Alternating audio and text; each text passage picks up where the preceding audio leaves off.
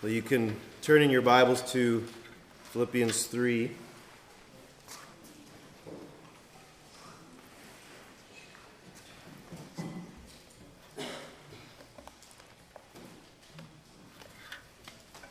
Philippians chapter 3. We're going to be focusing our attention on verses 10 to 16 this morning.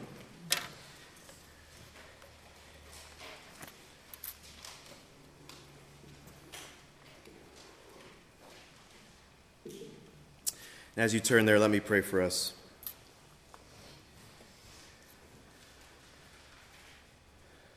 Father, as we just sang, Christ is mine forevermore, that He is our treasure.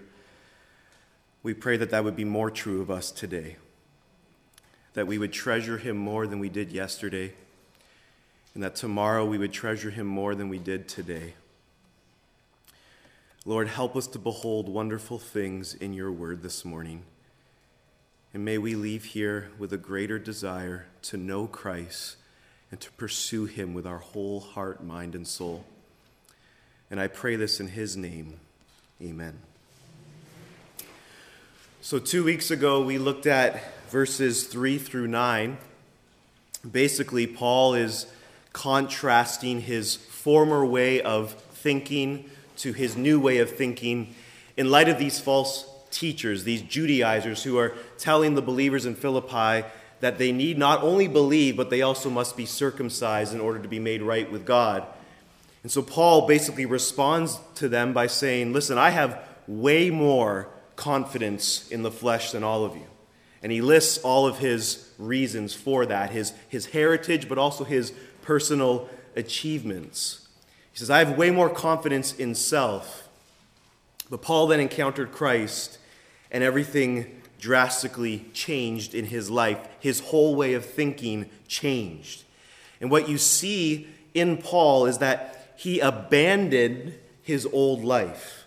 He abandoned his confidence in his old life, his identity that he once had, for the surpassing worth of knowing Jesus. He wants to gain him. He wants to be found in him, not having a righteousness of his own that comes from the law, but the righteousness that comes from God that is found in Christ Jesus. And so here in verse 10 through 16, really Paul is just continuing his thought in regards to the surpassing worth of Jesus Christ. He continues to express his desire for Christ. His desire to experience the fullness of Jesus, specifically here by participating and sharing in Christ's life. Now, we looked at several weeks ago Timothy and Epaphroditus and how Paul holds them up as examples to be followed. But I think here in Philippians 3, Paul's doing the same thing with his own life. He's using his own life as an example of what the priority of the Christian should be. What is it that the Christian should be committed to, pursuing, aiming for, giving their life to? And Paul here in verses 10 through 16 reveals to us what the Christian's life is all about. So the first thing I want us to see here is that the Christian longs for the fullness of Christ. He longs for the fullness of Christ. Look at verses 10 and 11. That I may know him and the power of his resurrection, and may share his sufferings, becoming like him in his death, that by any means possible I may attain the resurrection of the dead. Now there's several things that Paul lists here. First, he simply states once again that he wants to know him. Paul already knows him, but he wants to know him more, not just intellectually, but experientially. Paul wants a living, dynamic relationship with Jesus. See, at the foundation of Paul's faith wasn't duty, but intimacy. It wasn't just that he wanted to obey Christ, it's that he wanted to know Christ. He wanted to experience him. He wanted to experience union and communion with him. Intimacy with Jesus, his Savior. That's what he was committed to. That was his desire. Secondly, he not only says he wants to know him, but he also wants to know the power of his resurrection. The power of his resurrection. Now, I want to be clear. Paul's not power hungry when he says this. He's not wanting some kind of power so that he can somehow lord it over people. What he's speaking of here is that he wants to live in resurrection power in order that he would live a life worthy of Jesus. The power of Christ's resurrection is the power that saves the Christian. The power of the resurrection is the power that saved you. In Ephesians 2, Paul uses resurrection language to describe our salvation. We were once dead in our sins and trespasses, but God, in his mercy, he made us alive. So the power that raised Christ from the dead is the same power that raised you to new life. The power of the resurrection is the same power that sustains you as a Christian. It's the same power that empowers you to live the Christian life, to live for Jesus. Throughout the scriptures, we clearly see that this power is the power of the Spirit working in your life. And so Paul's desire is to know this power, to know the power of his resurrection. For knowing this power, he will not only be able to walk in resurrection life, but he will also experience more of Jesus because, as Paul writes here, it's his resurrection power. It's Christ's resurrection power. Now, I have a feeling that most of us tend to think, well, why don't I feel or sense this resurrection power? Why don't I know this resurrection power experientially? But you probably do more than you realize. For example, I think every time you forgive a brother or a sister who has wronged you, that's resurrection power at work in your life. Every time you sacrificially give of your resources, that's resurrection power in your life. Every time you overcome temptation, that's resurrection power at work in your life. Every time you sin, but then you humbly repent and confess your sins to God and to a brother or a sister, that is resurrection power at work in your life. Every time you pray in the Spirit, that's resurrection power at work in your life. Every time you share your faith, that's resurrection power in your life. Every time you overlook an offense, that's resurrection power in your life. Whether you're serving others, that's resurrection power in your life. You see, we often tend to think that those things are just done naturally by us. But that is the power of God at work in your life. That is resurrection power at work. And Paul says here, he not only wants to know Christ, but he also wants to know the power of his resurrection. The third thing he says, which might surprise you, is that he wants to share his sufferings. He wants to share his sufferings. The idea here, I actually think, is a better translation with what Bev read for us this morning, is this idea of participating or fellowshipping in Christ's sufferings. Paul knows who his Savior is. He's the suffering servant. And in his desire to know Christ, a key element to that is the sufferings of Jesus. So Paul's desire to know Christ would naturally lead him to want to share in his sufferings. We already saw in chapter 1, verse 29, that Paul already tells us that it's been granted to us to suffer for the sake of Christ. It's been given to us as a gift to suffer for Jesus. In Acts 14:22, Paul returns to Asia Minor, and we're told what he says to the believers there, and this is what he says. He was encouraging them to continue in the faith and saying that through many tribulations we must enter the kingdom of God. Through many tribulations, we might enter the kingdom of God. No, we must enter the kingdom of God.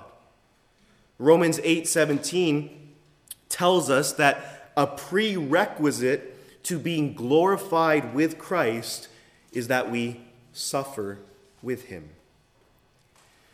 You see, when you embraced Christ, when you surrendered yourself to him as Lord, not only did you become a beneficiary of his sufferings, but also a sharer in his sufferings. Here's the reality. You can have a meaningful, intimate relationship with someone without any form of suffering involved in it, whether it be your spouse or a good friend. You can have meaningful relationships without suffering. But if you want true, deep, meaningful intimacy and fellowship, suffering is a requirement. You want true commitment and communion with your spouse, walk with them through suffering. You want a deep, meaningful friendship, walk with them through suffering. It's often in the midst of suffering where you experience the deepest forms of commitment and understanding and intimacy with another human being. And true knowledge of Christ, true intimacy with Christ, true fellowship with Christ can't happen apart from suffering. And this is why Paul longs to share in Christ's sufferings, because he wants to know him. He wants to know him. His desire is to know more and more of Jesus, and that entails sharing in the sufferings of Christ. Is your desire to know Christ that strong? So Paul wants to know him and the power of his resurrection. He wants to share in the fellowship of his sufferings. Fourthly, he wants to become like him in his death. Literally, being conformed to his death. The idea here is Paul is being conformed to Christ's death by the transforming activity of God, which is an ongoing process. So God is transforming Paul, conforming him to the likeness of Christ's death. He's not speaking here of martyrdom, but rather the ongoing process of dying to self, becoming like Christ. Christ died to self in order to redeem you and I. He's calling himself, he's pursuing the idea really of taking up one's cross and following Jesus. I want to know him in such a way that I become like him in his very death. The more I die, the more I become like him. That's what Paul's saying. He wants to die on a daily basis more and more to himself, that he would become more and more like Christ. So he wants to know him. He wants to know the power of his resurrection. He wants to share in his sufferings. He wants to become him like him in his death. And fifthly, that by any means possible, he may attain the resurrection from the dead. That by any means possible, he may attain the resurrection from the dead. Now, this is a startling statement by Paul, because it's actually very difficult to read this statement. It's challenging for us. It challenges our theology. Paul seems in this statement to have a level of uncertainty, a level of self-doubt in regards to him obtaining the resurrection from the dead. He actually has self-doubt that he will obtain the resurrection from the dead. How do we reconcile this with his words in chapter 1, verse 6, that I'm sure of this, that he who began a good work in you will see it unto completion? How do we reconcile this with Paul's theology throughout the scriptures that informs us that those whom God has chosen before the foundation of the world, he will glorify? As he writes in Romans 8, that those whom he foreknew, those whom he predestined, those whom he called, those whom he justified, he will what? He will glorify. See, Paul's theology and the scripture as a whole teaches us the security of God's children. Those who have truly been born of the Spirit will be kept by God for the day of glorification. So how can Paul have this level of uncertainty or self-doubt in regards to himself obtaining the resurrection from the dead? Paul's understanding of eternal security doesn't negate healthy self-examination. We often will hear terms like once saved, always saved. And I understand that statement and I believe it to be true, but I actually don't like the statement because I don't think it takes seriously the warnings in Scripture about falling away. Paul understood this.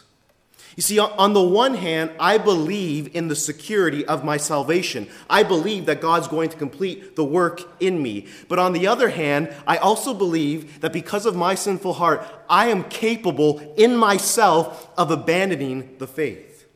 Not because God has failed, but because I was not who I truly claimed to be. Even Paul in 1 Corinthians 9, 24 to 27, he speaks of his fear of being disqualified. See, Paul, this sounds strange, he has a healthy uncertainty in himself. He has a healthy uncertainty about his own perseverance. He believes that Christ will complete his work, but he knows what his own heart is capable of. You see, your assurance of salvation, your security of salvation should never neglect texts like work out your own salvation with fear and trembling, Philippians 2:12, or examine yourselves to see whether you are in the faith, 2 Corinthians 13:5. That's Paul writing to Christians. You are to examine yourself to see that you are right now, currently walking in the faith. Therefore, brothers, be all the more diligent to confirm your calling and election. 2 Peter 1:10 to 11. See, many Christians think that their understanding of the security of the believer is that, well, I repented of my sins and I believed in Jesus Christ and therefore I'm good. No, friends, that's not what the Bible teaches. The Bible teaches that you must persevere to the end to be saved. And of course, God is the one who will preserve you and enable you to persevere to the end. But if your security of salvation leads you to be indifferent to whether or not you are walking rightly before the Lord, that is not a proper understanding of the security of salvation. Security of salvation should never lead to a neglect of self-examination. And so Paul wants to know Christ and the power of his resurrection. He wants to share in his sufferings. He wants to become like him in his death, that by any means he may attain the resurrection from the dead. That which will, of course, happen on the last day when Christ returns and we're given new, resurrected, glorious bodies made like his glorious body. This is Paul's desire.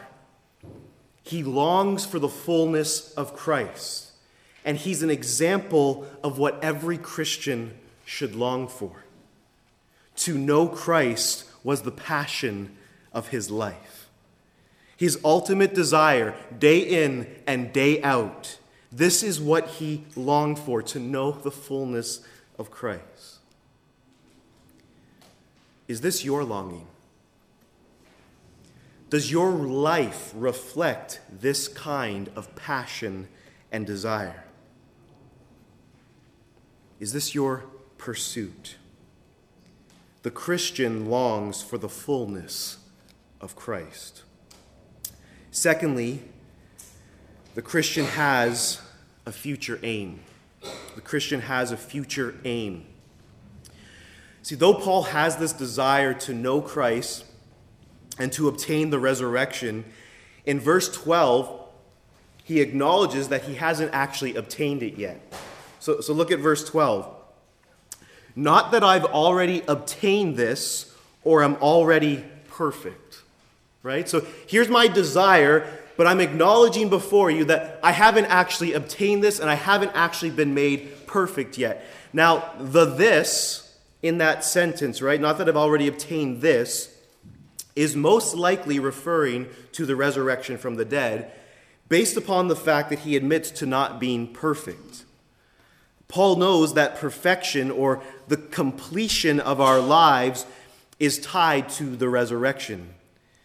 And so he admits that though this is his desire, in his present state, however, it's not true of him. So Paul has this desire to know Christ and obtain the resurrection, but it's not a reality yet. It's not true of him yet. So what does he do?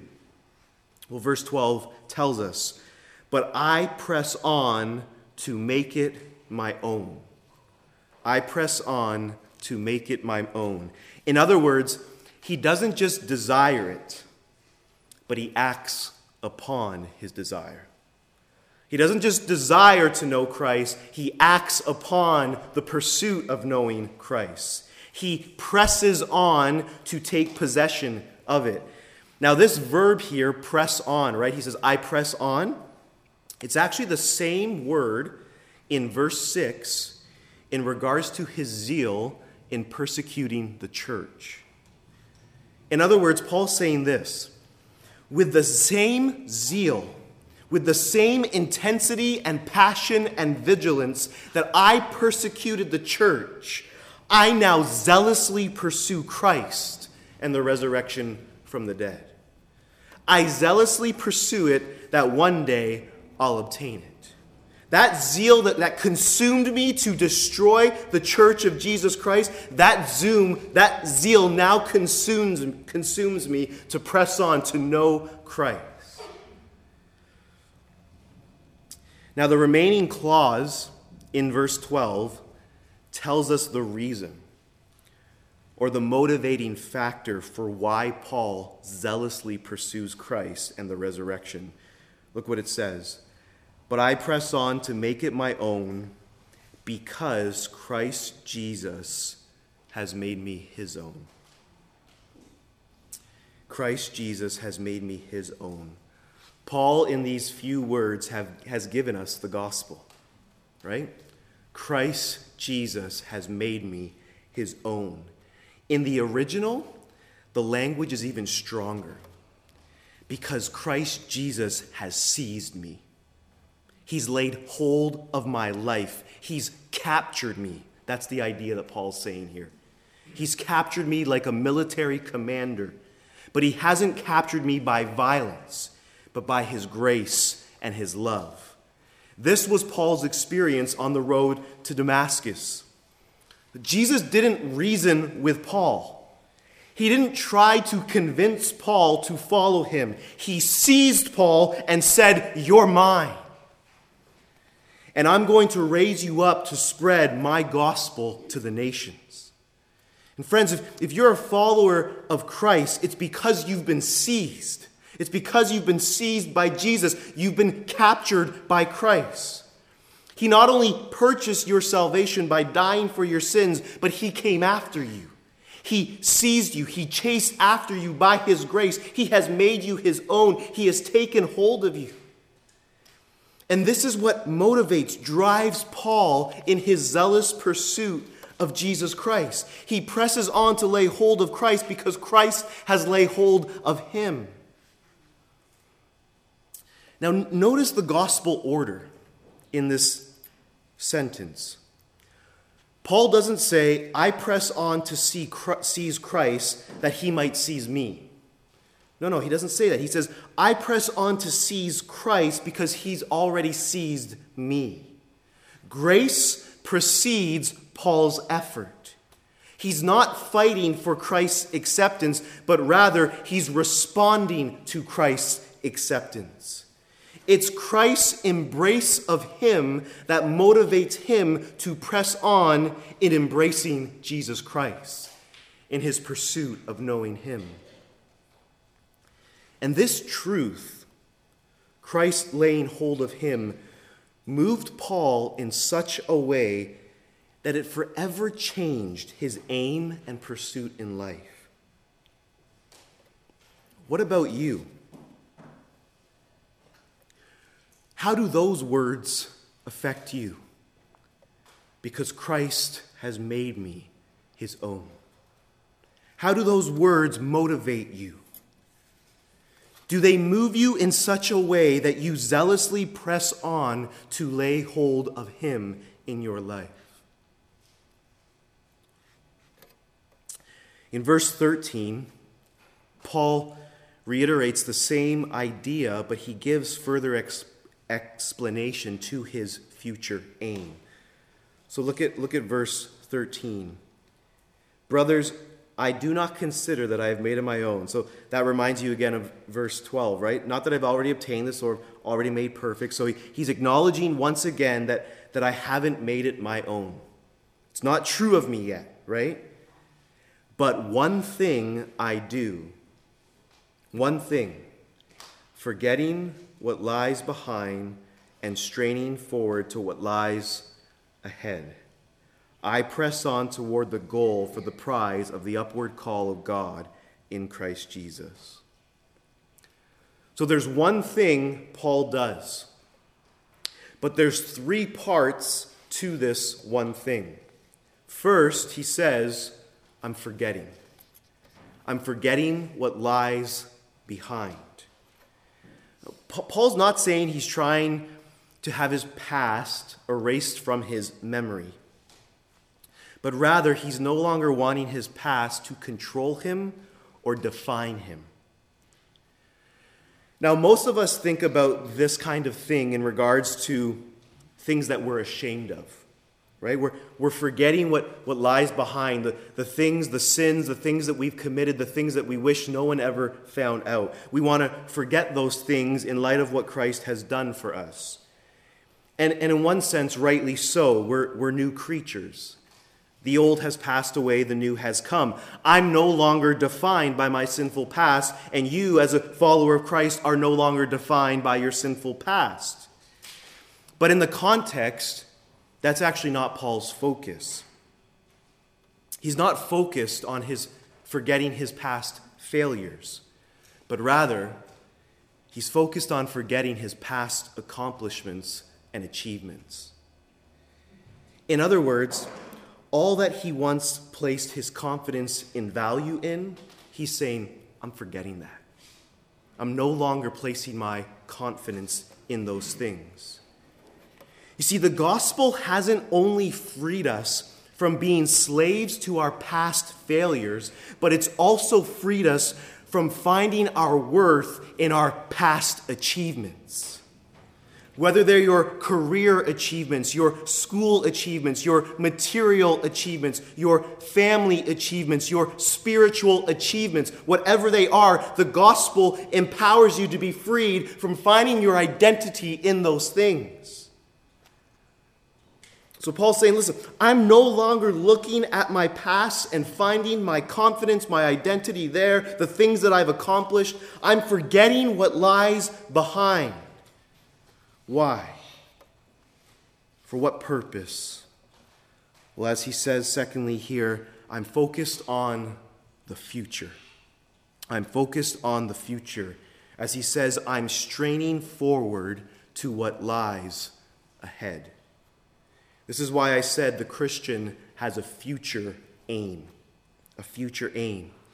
Paul's saying that there's something that lays ahead of me, and I'm straining forward to what that something is. Now that word straining, I'm straining, has the idea of exerting oneself to the uttermost. Exerting oneself to the uttermost. The imagery here that Paul's using is that of a sprinter. You're running the 100 meters, or let's say the 400 meters, and you're coming around the bend, and you have the last 100 meters left, and you're straining to get to the finish line. But your eyes are fixed on the finish line. You're forgetting what lies behind, and you're straining forward to what lies ahead. Now, if any of you have ever done track and field, the first thing that you learn as a track runner is never to look back when you're running. It's the first thing. I've learned my lesson in that. You never look back. The reason is the minute you look back, you throw off your rhythm. as a runner. And so there are countless times where you'll see someone who looks back and out of nowhere, the person who was behind them is able to catch them because they've thrown off their rhythm in their run. And this is the picture Paul has here. Stop looking back, keep your eyes fixed on the finish line, and run, strain, exert yourself to that finish line. Don't focus on what's behind you, focus on what lies ahead. See, do you see your life as a race? Do you see your life as, I have a finish line, and my whole objective in life, my whole aim, my whole pursuit in life is to see that finish line and to pursue it with my whole being? That's Paul's mindset. Are you exerting yourself in such a way that your aim is to make it to the finish line? Not halfway, but all the way to the finish line. So this one thing that Paul does entails forgetting the past, straining forward to what lies ahead, and thirdly, verse 14, which is the main thrust of his point, I press on toward the goal for the prize of the upward call of God in Christ Jesus, the finish line. Now notice he uses the same language that he used in verse 12, right? I press on. I press on. I zealously pursue this goal. So he's pursuing this goal, and he defines what the goal is: the prize of the upward call of God in Christ Jesus. What does that mean? Well, the upward call of God is just simply another way of saying a heavenly calling. It's a calling from heaven. We've been called from heaven. What's the prize that Paul is zealously pursuing? Well, in the context, it seems to be the resurrection of the dead, in which he will not only be made like Christ, but he will have Christ in his fullness. That's the goal. That's the prize. He will finally, in all of his fullness, lay hold of Jesus Christ. This is the one thing Paul does. This is his future aim. And here he sets forth for all Christians what our future aim is. In your living, does this future heavenly calling dictate your life? Does it control your life? Does it control how you work as an employee in whatever God has you in? Does it control your life in how you think about your family, how you relate to your family, how you raise your family? How about your friends? Does this one aim in life, pursuing Christ and reaching the finish line, the resurrection of the dead, does it impact how you relate to your friends? Or how about how you use your money? Or how you use your sexuality? Or how you use your time that God has given you, which actually isn't your time, it's God's time. See, Paul's committed to one thing, and that one thing dictates his entire living. So 1, the Christian longs for the fullness of Christ. 2, the Christian has a future aim. And 3, we see the Christian's sign of maturity. The Christian sign of maturity. Look at verses 15 and 16. Let those of us who are mature think this way, and if in anything you think otherwise, God will reveal that also to you.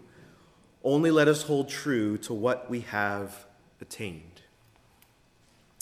In other words, it's the mature who realize that no matter how long you've been running this race, the race isn't over. There's a race to be run. There's progress to be made. Whether you're 70 and you've been a Christian for 30 years, or whether you're 21 and you've been a Christian for 3 years, your goal and aim hasn't changed. And Paul says here, if you think otherwise, he's confident that God is going to correct your thinking. He believes that the Holy Spirit will correct your thinking in this area of your life. I know older Christians who have come to a place in their life where they think they know it all now. They don't need anything else. They know it all. They've walked with Jesus for 30 years of life. And they've stopped running the race. And for those of us who are older here this morning, I want to encourage you as a young person who has a long way to go, don't stop running. Don't stop running. As long as God gives you health, don't stop running and pursuing Jesus with your whole heart and mind and soul. And if you're younger here, keep on running as well. You have a long way to go. If it's a 400-meter race, you're at 20 meters. I don't know what the math is of 380 left to go. Is that right? That's right. Yeah. Okay.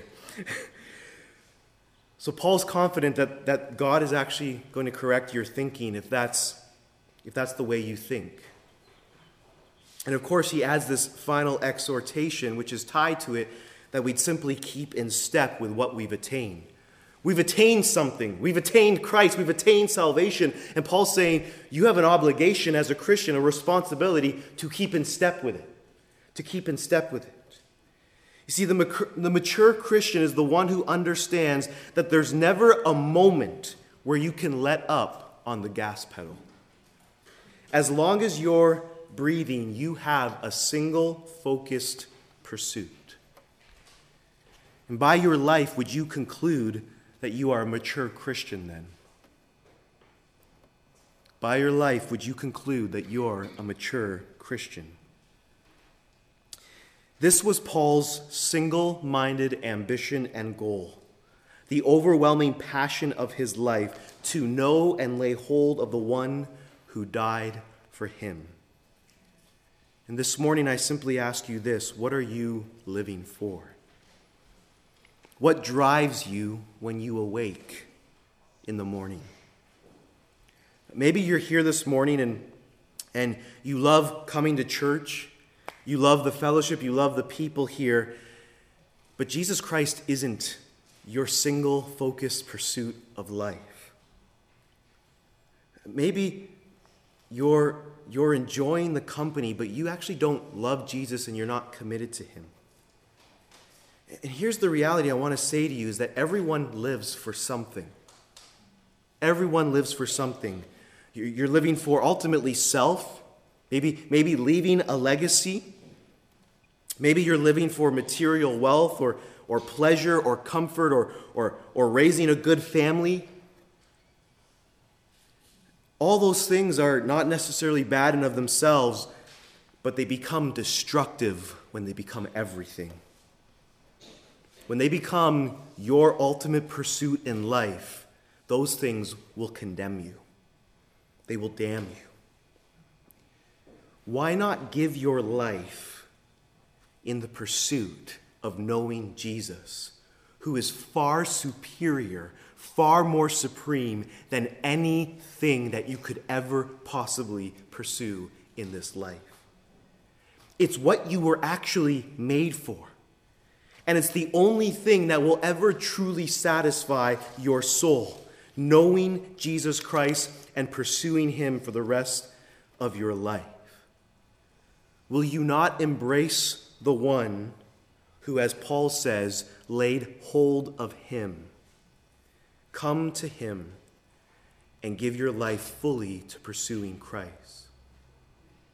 And for those of you who are believers, I hope for each of us that people will one day say of you and I, maybe it will be written on our tombstones, that he or she lived and died running after Jesus.